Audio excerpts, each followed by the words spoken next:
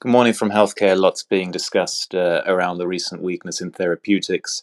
Biden moving to the top of the polls, in some sources, the main driver for that. We've talked before that generalists have very much crowded into this space, not just defensively, but on a view that drug pricing risk is very, very low this year and next year. So that's a bit of a hit to sentiment going on right now.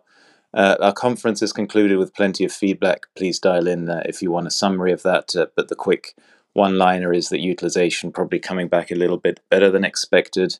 A reversal of the stocking benefit in the first quarter is to be expected in the second, and the capex visibility remains limited.